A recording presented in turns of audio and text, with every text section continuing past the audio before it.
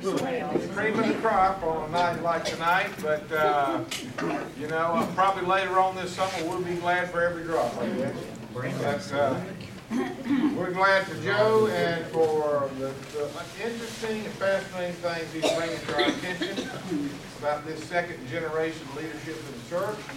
And I want to leave us in a word of prayer, and then we'll just turn it over to him. Let's bow together. Father, we are thankful for this day. We are even thankful for the rain, Lord, and we're thankful for our church and our future. We're thankful for Betsy that we honored today and the good meal we had and our service today and the good choir that just really thrilled us. We pray, Lord, that we'll always have a hunger to know your word, to find out more and more about its depth, its meaning, its purpose for us. Never lose our love, Lord, of learning. And Lord, help us to just be mindful of that. We're thankful for Joe and how he leads us and what he brings to our minds and hearts that perhaps maybe we've never heard before. That makes us want to even learn more. And bless him tonight and bless our church in the important days ahead. These things we ask in thy name. Amen. Okay, Joe. All yours. Yes. Last week, one of the things that June and I and other faculty these days, not the 10-year-ago faculty, of which I was one, but one of the things we have to be really careful of is that we say things that are true in our classes, because we have students sitting there behind those little walls who are fact-checking us on every single thing we say. You mention a name and they have told Google to show it to them. So you can't bluff your way through it like we could a few years ago, or at least that I got pretty good at. And I'm hearing that we did some fact-checking after last Sunday night here. And I hope that our facts held up. I think they did. But, John, they did, didn't they? Yeah. Good stories, good stories. The only way I have ever learned to teach is with stories. And I'll find a way to take the driest stuff in the world, even if I have to embellish a bit here and there, I'll make it a story. I want to tell you two stories tonight. We have 2 weeks to go and 3 people after tonight. But I want to add 2 to the list. So I'm going to kind of divide it in half, half hour, to tell you 2 people that I am a great admirer of. The reason these 2 people kind of stand together without being actually related in any way to each other is that these are 2 whose names have survived in a strong way over the millennia. We still think a lot about these 2 people. The second one I want to talk about, in my view, we've looked several times at the list in Romans 16. You know that list at the end where we find so many names. Out of that list, the one we want to talk about tonight is the one who has endured for scholars and Bible students alike for all of these years in between. The first person that I want to introduce to you tonight is it's not really an introduction, because this is somebody that you are to a certain extent familiar with. But his story is not often told. His name is Apollos. We have dealt with Apollos before. He shows up rather prominently at a couple of places in Acts. The backstory, the story behind Apollos, is what I want to get to tonight, and then talk about what I think, at least in my judgment, is an enduring legacy from Apollos. And I think as we go, you'll see why. Apollos is from where? Alexandria? Is that right? That is correct. Apollos is, we're not only going to try to introduce Apollos tonight, but what is clearly the second most important city in the Roman Empire. And it's not in Europe. It is right there. It's at the bottom side of the Mediterranean. It sits right at the delta of the Nile, Alexandria. At this time, Alexandria was a very large city. It was still a relatively new city. It was the capital of the Roman province of Egypt. Every Roman province had a capital. And the capital of the Roman province of Egypt was Alexandria. Alexandria had some of the, it kind of competed with Athens for being the most intellectual city in the empire. And there are certainly enough people around who will argue that in the battle with Athens, Alexandria comes out ahead. There are more libraries, great libraries, in Alexandria than any other city of the world at this time. There are the closest thing we have to major universities of that period in Alexandria than anywhere up here in the great cities, other great cities of the empire. It is a heavily Greek city. There are reports that say that there are more great Greek intellectuals who live in Alexandria than live in Greece or any place else in the empire. The other piece that interests us is that there are the largest Jewish population outside of Palestine lives in Alexandria. More than 1 million Jews at this time in that first century lived in Alexandria. It was a very large population, and virtually anyone who was a well-known Jewish scholar also lived in Alexandria. You can see what kind of a city this is. Now, born into that city is the young genius whose name is Apollos. Apollos has three things that fascinate him early on and that he grows up with in the city of Alexandria. He is Jewish. So he's going to grow up in the midst of the Jewish population. He's going to be a Hellenistic Jew, which means he has parentage, which is also a part of the Roman Empire, in the same way that Paul was. Because this is one of those cities that to be born there made you a citizen of the empire, basically. And Apollos is going to become an expert. I don't think PhDs existed, but should they have, he had one, in Hebrew studies. He is a Hebrew scholar. When we finally encounter him in Acts, he surprises the people around him with his knowledge of what? The Hebrew scriptures. He knew the prophets. He knew the prophecies of the Messiah. He knew he was reared in the Jewish scripture. Second thing is that he becomes a tremendous student of Greek philosophy. A student of Greek philosophy. He actually studies under the #1 Jewish Greek scholar. Does anybody know what that scholar's name is? No, not Gamaliel. Now, he's more Greek philosopher than he is Jewish scholar, but he's both. His name is Philo. Philo. When you Google Philo, you will probably be surprised at his stature as a Greek philosopher. He writes book upon book upon book of Greek philosophy. Now, what he tries to do, because he's both a Jew and a Greek philosopher, he's going to spend his life, Philo's famous for this, trying to do what? Put them together. And he's going to try to create what is essentially a Greek philosophy that can match so that the Greeks and the Jews can talk to each other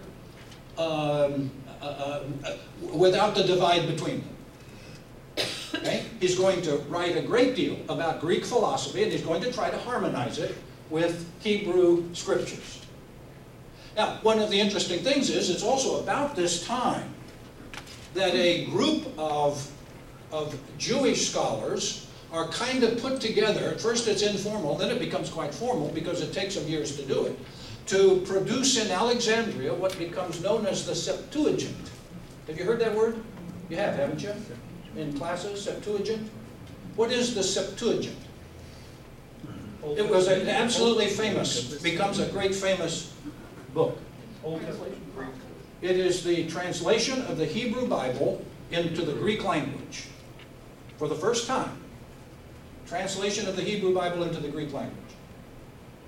And it literally becomes the World Hebrew Bible. Why? Because the world reads what? It's like English today, okay? The world read Greek. So virtually all of the people we read about in the New Testament, if they talk about the scriptures, they are talking about the fact that they have access to the Septuagint. Okay? And they're reading from it. That's all produced in Alexandria. Now the third thing that fascinates Apollos is, and this is also a part of the Greek curriculum down here, is the study of rhetoric. The study of the processes of public address and the processes of speaker-audience relationships and things like that. Those become his three great topics. The Hebrew Scriptures, Greek philosophy, and influenced by Philo, he too becomes very interested in the process of relating Greek philosophy to the Hebrew story. Okay? And spends a great deal of time on it. Now, all of that's very important to where we're going with it, okay? Because one of the things that happens is that up here in Palestine, things begin to happen in about 20 to 25 AD. We don't usually treat him this way, but there was a very famous man who was starting to work up here. His name was Yohanan ben Zacharias. How do we know him? Did you listen to me? Yohanan ben Zacharias.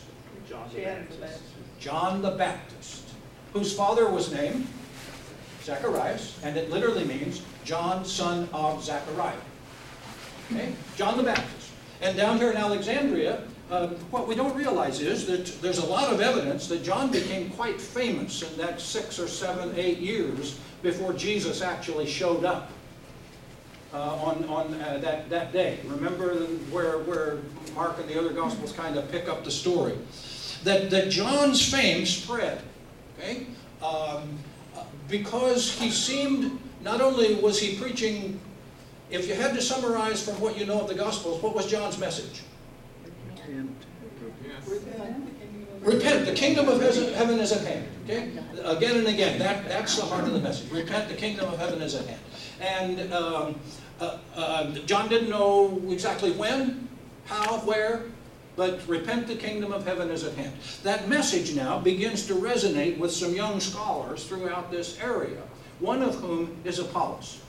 There are indications that Apollos made at least 3 trips while John was out here preaching in the desert to hear him. Do you remember that one of the lines in, isn't it Mark's Gospel where this is actually discussed? Where it talks about all of these well-known people who come out to listen to John. John attracted crowds. That much is clear. And Apollos becomes a devotee. Apollos picks up that message. The truth is, Apollos believes that John matches the Old Testament, the Hebrews, images of what? The Messiah. He believes that John seemed the loner, the one who will come preaching the kingdom of God, the one who will be the one who comes to prepare the way. Now, John's going to take the prepare the way line differently than these guys are going to. okay? Because they're going to view John as, remember, what question does John keep encountering while he's out there? Are you it? Are you it? Tell us. Don't keep it back from us. If you're it, tell us. Well, there were countless people who believed that John was it. One of them appears to have been Apollos, early on. Apollos grows up, and he turns into, you can almost see, he's this charismatic, probably big guy, you know, who now knows rhetoric. Now he knows how to speak in public. Now he knows all of the dynamics that go with that. And he is a brilliant young scholar. We know that quite well. He's mastered the Hebrew Scriptures. And now he hears that things are starting to hum here. Images are appearing. If it's not John, because the word is out that maybe it's not John, well, who is it? And so what Apollos does, and this is where we meet Apollos in the book of Acts. Apollos leaves Alexandria and takes a trip where? He's going to go place, and there are two cities besides Alexandria where it is quite known this time that there's a very large population of Jews, and many of them have developed an attachment to John the Baptist. So he's going to go among people that he believes are friends. Do you know what city he goes to first? Corinth? No, not Corinth, that's second. Ephesus? Ephesus. He takes the trip, okay, from here, easy trip, to there. So he goes to Ephesus, and this is where we pick him up in the book of Acts. He mingles, he speaks, nothing too much happens, except that he speaks enough, and at the same time, two people have left Corinth over here and come over, and who are they? This is where Aquila and Priscilla show up and meet. And in chapter, I think 23 of Acts, 20, I think it's 23, 24, someplace along there, where Apollos shows up, and they listen to him and realize the world has passed him by, and he didn't know it, because he is still hung up on whose message. He is still talking about the Messiah's coming, and nobody has gotten to him with what message? The Messiah's here. The Messiah's here. And it wasn't John, but very close. Very close. And so they appear to begin to straighten him out here. Now, we got to remember this, all right?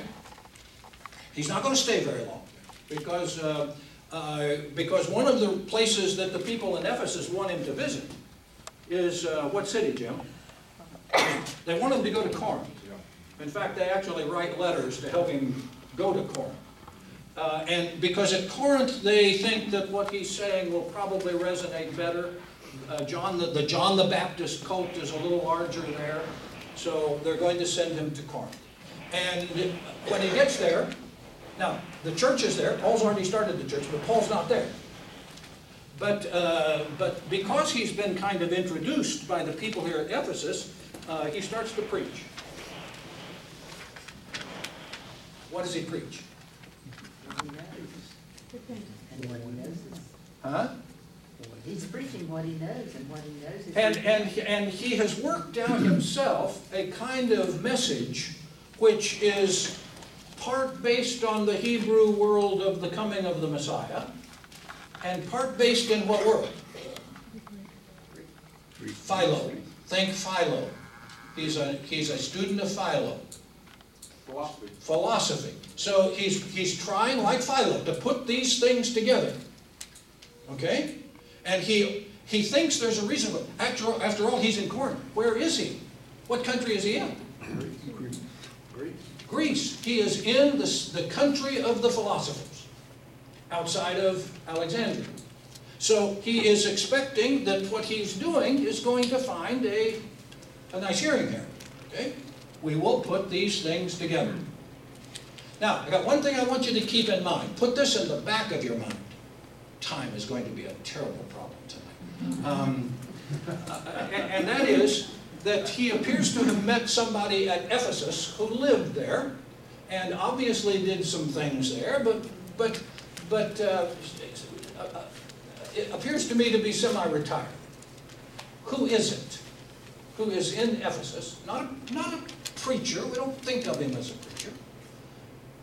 Who is it that after Jesus was crucified, Jesus said, "Take my mother and take good care of her"?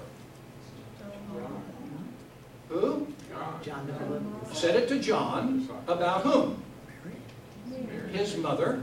And by all indications, there's historically this is a pretty well documented fact. Where did, after all of that was over, where did John take Mary? They went to Ephesus, where John appears to have made his home, mostly for the rest of his life, except when he got, if you look where the exile of Patmos is, it's right off the coast here at Ephesus. So it's not far away. That's not coincidental. Okay? He's in Ephesus. So who else does Apollos meet at Ephesus? Well, John. Let's speak with John. He meets John, the apostle. Okay? Who years later is going to write a gospel, right? It's going to be a while. John and Apollos probably have a few good long discussions. Why wouldn't they? Let's put it that way. And what does John say to Apollos? Well, how are things going? What are you studying? What are you learning? What are you preaching? And Apollos talks to him about what?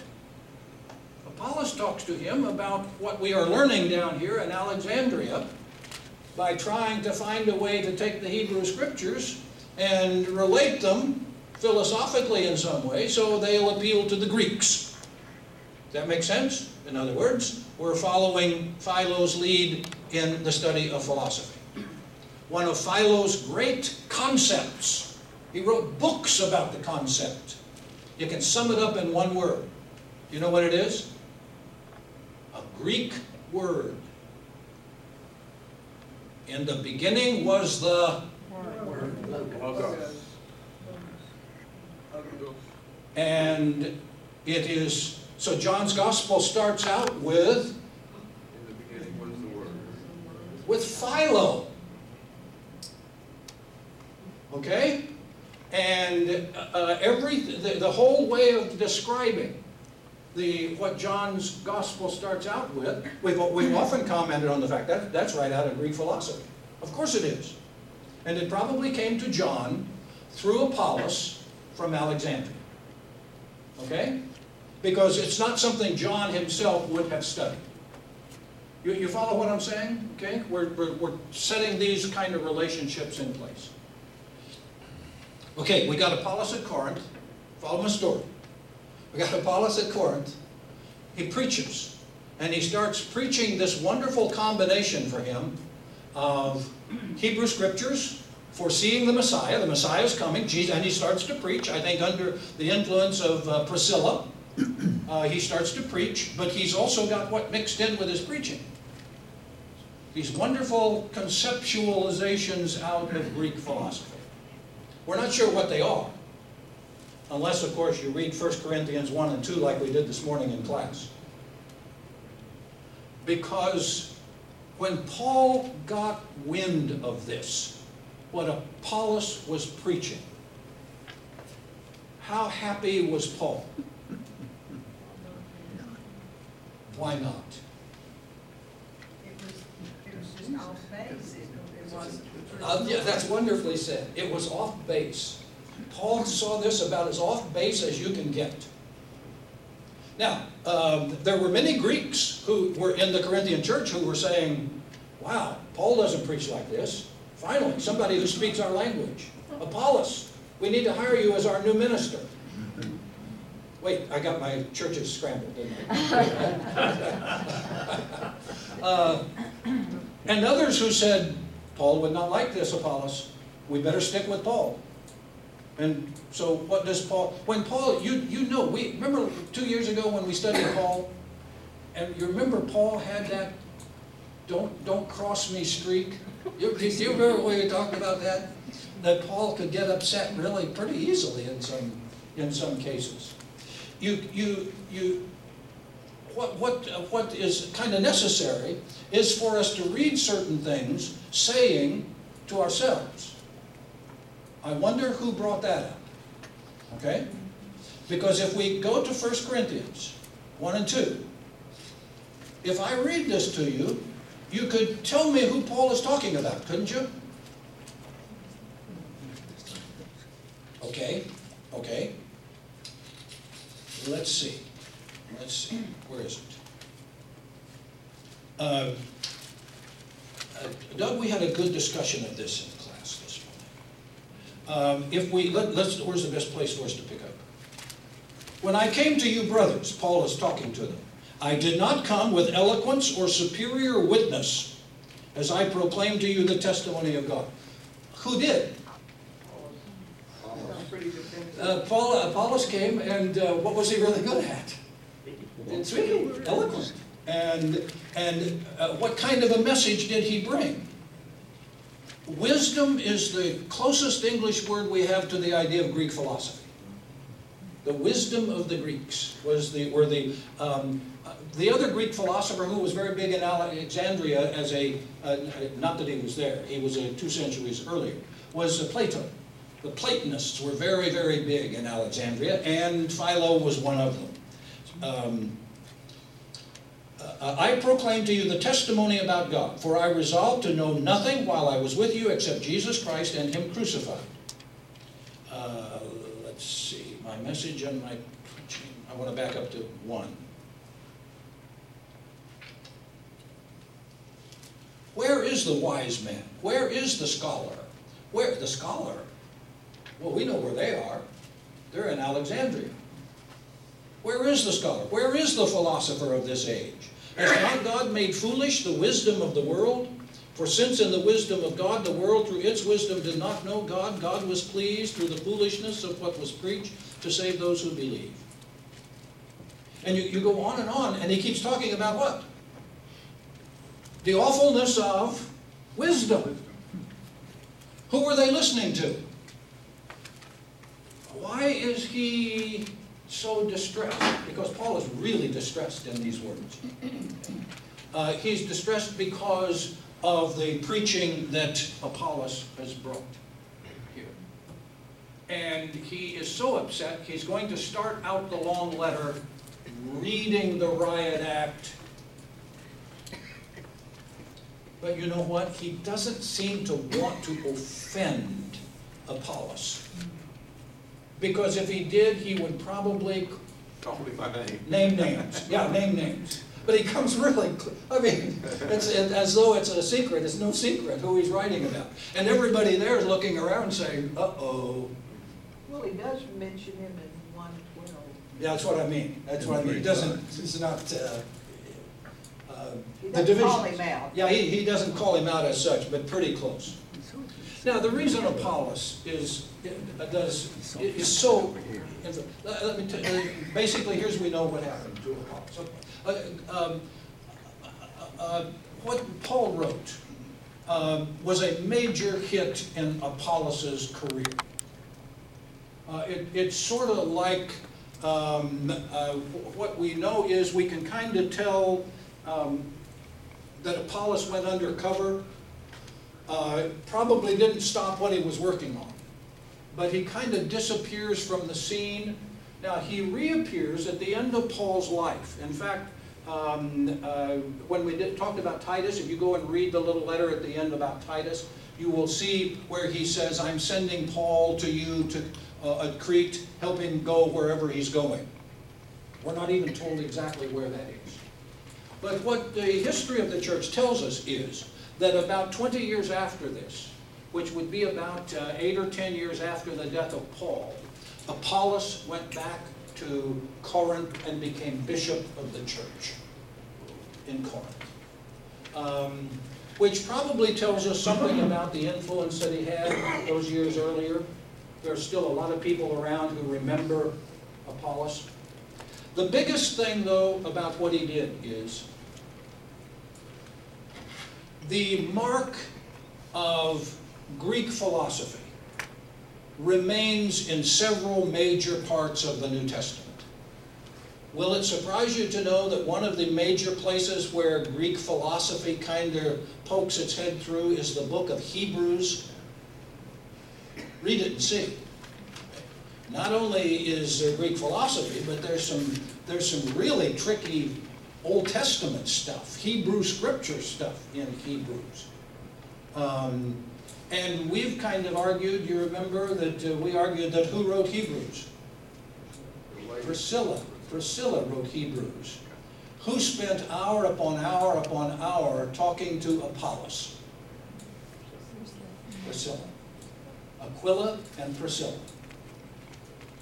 One of the reasons, I have argued, why Apollos seems to have been so open to listen to Priscilla, if you think about this, why would he be really open to listening to Priscilla?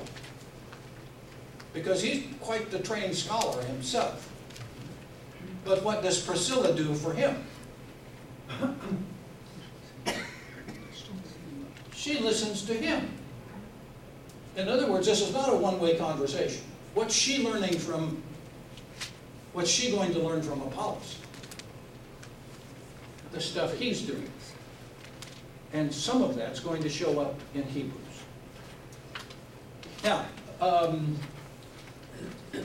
told you, John's Gospel, not just in the prologue, but several places in John's Gospel. Guess what appears?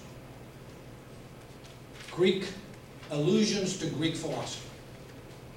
And my view of this is that there was a need. You know how when you go among people, you got to learn to kind of talk like they talk? You got to learn to speak their language a little bit? I mean, if you say, I ain't learning your language, you can learn mine, I'm not learning. How's that go? Doesn't fly, does it? You have to try to adjust. And what happened to not just the Hebrew Scriptures, but as the Hebrew Scriptures began to morph into Christian Scriptures, it became absolutely necessary, if you're going to try to win Greek people to your faith, you're going to have to do what? You're going to have to deal with the world to a certain extent in the terms that they deal with the world. We've all learned that. And the reason that I view Apollos in such a positive light is that it seems to me that the one who helped these writers and preachers and others who were carrying out this missionary work, that helped them learn something about the Greek-speaking world and the nature of the philosophies that colored the Greek-speaking world, was largely due to the fact that this group early on had within it a specialist in Greek philosophy who just happened also to be not just a Jew, but a Christian. Does that make sense? And as you think about the influences on the Bible that show that show Greek philosophy being used to interpret things, it's quite striking how often that happens. And I'm not sure without Apollos that would have taken place. So that's why I put Apollos in that list. Do we need a break? Oh boy, yeah, big break. Okay, let me. I talk too much. My students say that too. Not very often because I don't let them. But the other person I want to introduce to you tonight will not take quite as long, even though the story is absolutely fabulous. Her name is Junia. Junia, the woman, Junia. She is in the Romans 16 list. Junia. Junia. Oh, there.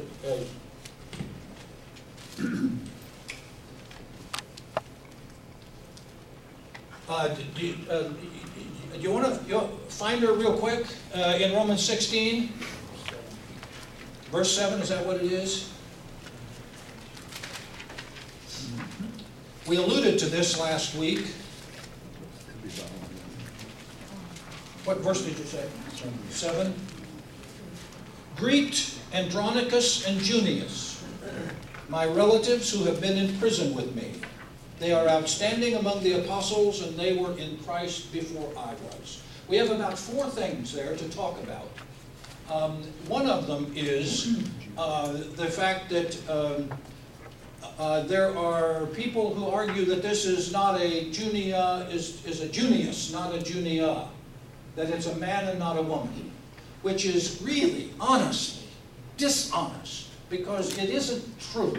And the reason we know it isn't true is that there's absolutely no manuscript before 1300 that is not this name in the female case. I have a note saying sometimes it reads Julia. Well, that's even farther off.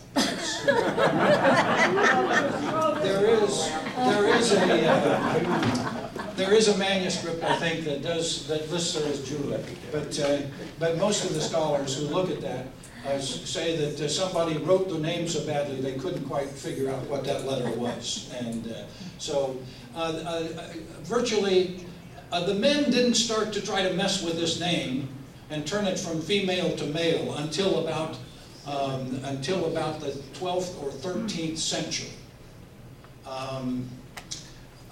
The early manuscripts are quite clear. This is a man and woman. The only question is, how are they related? How does Paul talk about it? What's his phrase for it? My rose. The word is kinsman, actually, in the Greek. My relative, my kinsman. I think we said last week that usually when the word kinsman appears in the New Testament, it's referring to what relationship? It's a cousin relationship, and I think that's probably the case. And it also says my fellow prisoner. It does. Well, they were imprisoned with him. That's a separate item, Jim. I think you should find that one separated from the other one. Okay. They are imprisoned with him, probably in Rome, where we find him writing to them here, because Paul spent a lot of time in a Roman prison. So they appear to be cousins. They clearly are related to Paul. What else does it say about him? What are the other 2 things? Who were outstanding among the apostles. An apostle, called an apostle, who, what's the 4th Christ one? before me. Who was in Christ. Let's take the last one first. Who were in Christ before I was. Okay, let that soak in. Okay? Who were in Christ before I was. If they were in Christ, which would, I assume, mean followers of Christ. Okay, is that fair? Yeah. Followers of Christ.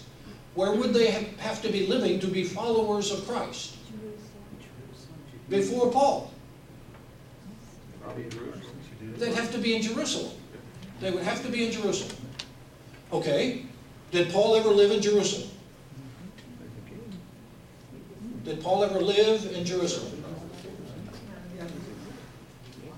Yes, he did. Okay, because he was born in what city? Tarsus, which is right there. Here's Jerusalem, right down here. Okay, Tarsus. And why did Paul, as a teenager, go to Jerusalem? To study, to go to school. Yeah, to go to university, to study under Gamaliel, the great Jewish rabbi. The question then is, did he go alone? And it sounds like the answer probably it has to be, no, he didn't go alone. Would you expect him to necessarily if he's a teenager going to school? No. Are you aware that in Acts, when Paul finds himself in a tight spot, we are told who rescues him from the tight spot? It's in chapter 23, chapter 23 of Acts. Huh? His sister. His sister and her son, his nephew. Wouldn't that be his nephew? Yeah. Sister, son, nephew. Yeah. Who obviously live in, where? Live in Rome. Rome. Get my cities, I've got too many cities. Live in Jerusalem. Okay? So he's got a sister in Jerusalem. She has a family, it sounds like, in Jerusalem. The boy who rescues Paul kind of knows his way around the neighborhood, it sounds like, so they appear not to be strangers. Read the interesting story, because it's the nephew who hears that they're about to kill Paul, and he goes and tells Paul in prison, And Paul says, go tell the Roman guy over there, and he goes and tells the Roman guy over there, and next thing you know, Paul's out of prison. So we have a family in Jerusalem, okay? And if we have a family in Jerusalem now who are going to become Christians before Paul, how early are they going to have to become Christians? Damascus Road. That's early. Before the death, Well, I'm shortly there. I can't avoid the idea that they all came to left Tarsus and came to Jerusalem when Saul came to go to school, which means they're kind of around this country while Jesus is out walking around. Am I making too much out of this? We're piecing it together, okay? And they become followers of Jesus. Now we have to, can I add the last piece? And the last piece is, if you've got a family over here that includes Paul's sister, a couple of his cousins who seem to be there too, and an extended family because there's at least one child in the group, and Paul has now become a Christian. No, let me back that up. Paul has graduated and is going to be sent by the Jewish officials on a mission. To do what? Go to Damascus and kill, and that's exactly the way it's said, kill Christians. Knowing that in Jerusalem, who's there? His own family of Christians. Now, let's have him walk down that road toward Damascus thinking, holy cow, what am I doing? Because if I do well there, they're going to send me back here to the big city to do what? Who's going to be in my lineup here? I'd hope God would appear to me on that road too, because this is getting really uncomfortable. Do you see what I'm saying? Okay? That this thing about the breakdown and the appearance on the Damascus Road can have all sorts of miraculous dimensions to it, but we're talking about putting somebody in a situation where life could easily come around. Does that make? Am I making too much of this? I asked Andrea to get out her big DSM psychology book and find me a description of the name of whatever that psychological condition is. It's got several names where you realize you are trapped between what you are being told to do on this side and the family that is pulling to you on that side. And it's not a comfortable position to be in. I love now at some point, okay, Andronicus and Junius, and I truly think that not only are they Paul's cousins, but they are probably a brother and sister. I think they are. I don't think they're married. I think they're a brother and sister. They are going to literally be together the rest of their lives, and I think it's going to be that kind of a sibling relationship. They are going to decide to work together. But I love the affection with which Paul writes the lines, greet Andronicus and Junia, my relatives. He's understating, doesn't want to make a big deal of it. And yet, how often? And at some point, when Paul is ready to go on the missionary trips, And off he goes out of Jerusalem, and the persecutions are starting to, we've killed Stephen. You get a sense that many of these Christians decide it's time to go. It's time to go do what we were sent to do. And I think it's at that point that Andronicus and Junius decide to leave Jerusalem and go where? Oh, where are they? Alexandria. They're in Rome. Do they have relatives in Rome too? Yes. Didn't we deal with that last week? Yeah. Paul, mother? How much would you want to put on the fact that, that Andronicus and Junia's mother, Paul's mother's sister, probably already is in Rome too? I'll let you work on that. Junia's role here. The reason that this is so remarkable is because this is the only woman who is actually called an apostle. And that's the sticking point down through history. Particularly among those who simply, their theology will not allow a woman to be in that highest of Christian responsibilities. The highest office that the New Testament church had. That's right, isn't it, Dr. Lamb, was apostle. That was the highest. It wasn't an official office, but. It wasn't an official up there. office, but it was the highest title you could Yes. be given. And she is given it by Paul. Now you realize Paul was very jealous of that for himself. He called himself, I'm an apostle. Last of all, he appeared to me, an apostle. Okay, because he said, Jesus appeared to me and sent me. Finally. Yeah, at last in the line, yeah. So for Paul to designate these two as apostles, occasionally he could call Barnabas an apostle. It's kind of he's a really nice guy doing good work, and probably did see Jesus at some point. Okay, the word apostle is used to designate what? Sent out for Jesus.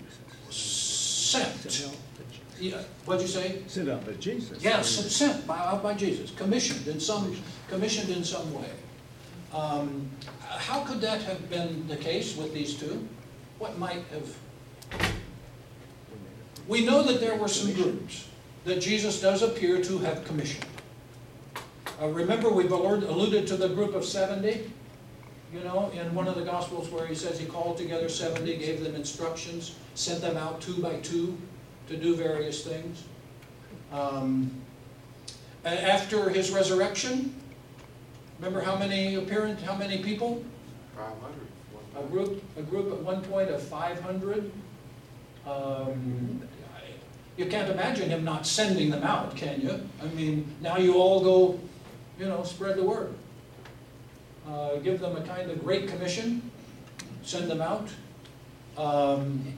Undoubtedly, they could easily have been in those groups, one or both of those groups. And it's entirely conceivable they could have been someplace else along the way, because we're only given such a fraction of the story. The interesting thing is that Junia, of all of the women in the Bible, with the exception probably of the two Marys, Mary the mother and Mary Magdalene, Junia has been more studied and examined and thought about and used as an example more often than any of the other women in the Bible. Junia has that role. So, in a sense, what I'm doing is I'm saying that here are two really influential people. Apollos, who literally introduced, despite Paul's, I think, really fury at first about it, but I think as with Paul on a lot of things, over time that all kind of went away. And Paul, toward the end of his life, seems to have made amends with a lot of people. And and accepted things that at certain points in his life he didn't accept. And I think Apollos and the role of Greek thought in writing Christian messages, I think, and that clearly became a part of what was put together in a lot of the writings of the New Testament. Even at some points in Paul's own stuff. There in Timothy, there are 2 or 3 Greek allusions, and not to criticize them, but to use them as examples for understanding Christian ideas, Christian doctrines. So these two, to me, are crucially important, Apollos and Junia. Now, it is 5 till. I skipped a few things, but that's okay. Respond to some things that are your I've thoughts. never thought about this thing of Paul and having family on the other side when he was in the role of this persecutor, and very rabid persecutor. But then you think about that, and you go all the way back to Stephen, and when Stephen was accosted and was thrown out, and they were going to stone him. And some people have thought that maybe Paul was already having second thoughts about his position, and maybe that's the reason that he didn't throw the stones, but he held the case. Yeah, I agree with that. I think that's Maybe fair. he couldn't do the deed, but he could just stand on the background. You have to wonder. Yeah. And at first, we know what it's like with brothers and sisters who are separated for a long time. We don't see the same. No, we don't see each other. And then things can happen that make that change. I'm very interested in how often Paul might have seen the sister, who is important enough with her son to merit inclusion in Luke's story. Do you think Andronicus was the nephew? Well, some have said that, I wonder if this is, who have said, maybe Junia is the sister.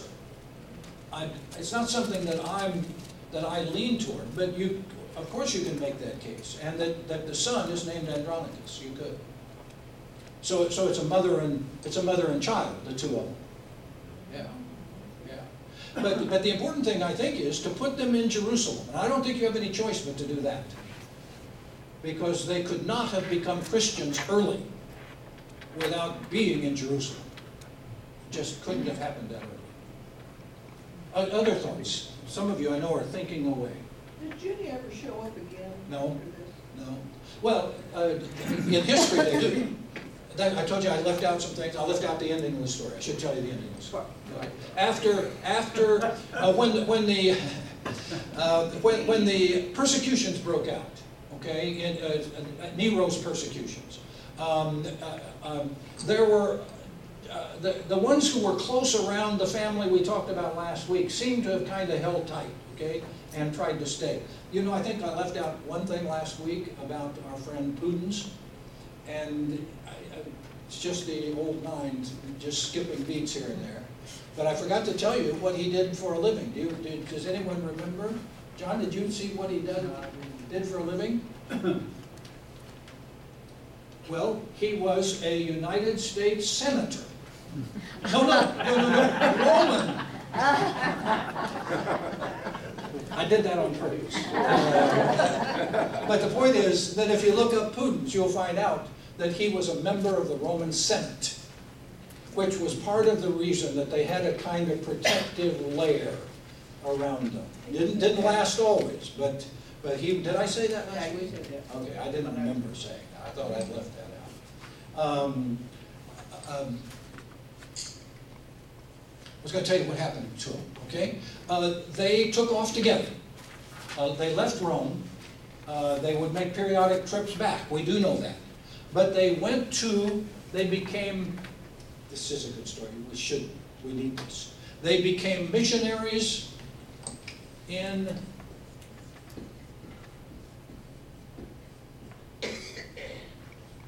Pannonia. Where's that? can't write on this. I wish I could. See that word right there? There, this is it right here. It is a huge area. That's Pannonia. Okay? This is Greece. This is Achaia. This is the Roman province of Achaia, where Greece is down here. The one above it, where's the word? Right there it is. The one above it here is Dalmatia. There's the red line that goes right across there. This is Dalmatia, where Titus was sent. The one right above it, where the red line picks up here and goes all the way across and covers this whole area, is called Pannonia. This was one of the toughest mission fields that Paul always wanted to go to and never got to. The Germanic peoples, okay, and what became the Russians came over from here and settled here. Okay? The Germanic peoples came up from here in, and it took Rome 50 years to conquer Pannonia. What is that area today? Several things. I'd have to look to be sure. Isn't Albania right in that area? Huh? Isn't Albania? Albania's in that area. There's about a half a dozen. Yeah, exactly.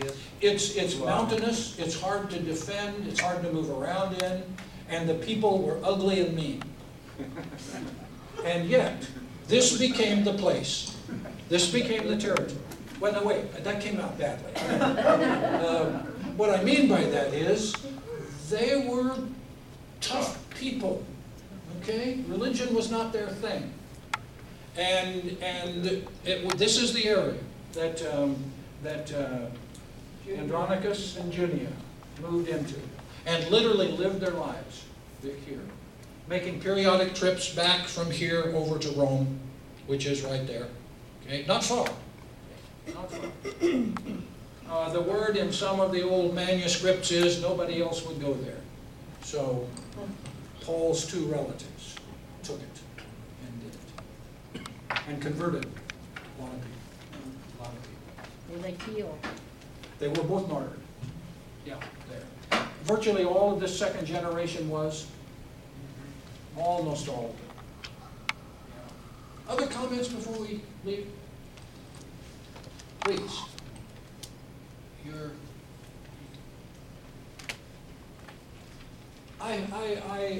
You know by now that that the more we can make these kinds of things come alive, the more the scriptures seem to touch our lives. That's my belief. To realize these are human beings. These were not angels doing God's work. They were in a sense, but no more than we have angels around us today. And for us to appreciate those people who travel the world in the dangerous places. In all of our Sunday school classes, we remember those things. We pray for those people. We think about them. Well, they're the equivalent of these people that we're talking about. One of the things that always strikes me about these is the diversity of these people. You've got Apollos on one hand, you've got a Junia and a Timothy and Pudens. I mean, there is no one model here. It takes them all to make this kind of work. But they won the world. They won the world for Christ. And Christianity is the only thing out of that whole period, essentially. Joe, one day when you get to heaven, they'll all be up here and they can sit down in a group like this and you can just talk to all of them. Find out everything. You said we went down to Oh, yeah. You know, I'm just struck Nice by the desperate attempt to cover these people up and write them out of history. If they called Junia an apostle, it has to be because it was true. Yeah. Because there's, you know, otherwise they would have done anything to get it out of there. She was inconvenient. Yeah. What they did, of course, try to make her a man. Well, right And around, well, yeah. Sex change. Which wasn't supposed to be. My friends, let's ask God to go with us. Thank you for our time, dear God. Thank you for these great people of our past. May they live not only in eternity, but with us around our tables and in the daily lives that we live. May we find ourselves in them. And may we find them making their way into us. We thank you for the Christ, who all of these people served with every ounce of their lives. May we pray, be worthy of doing the same.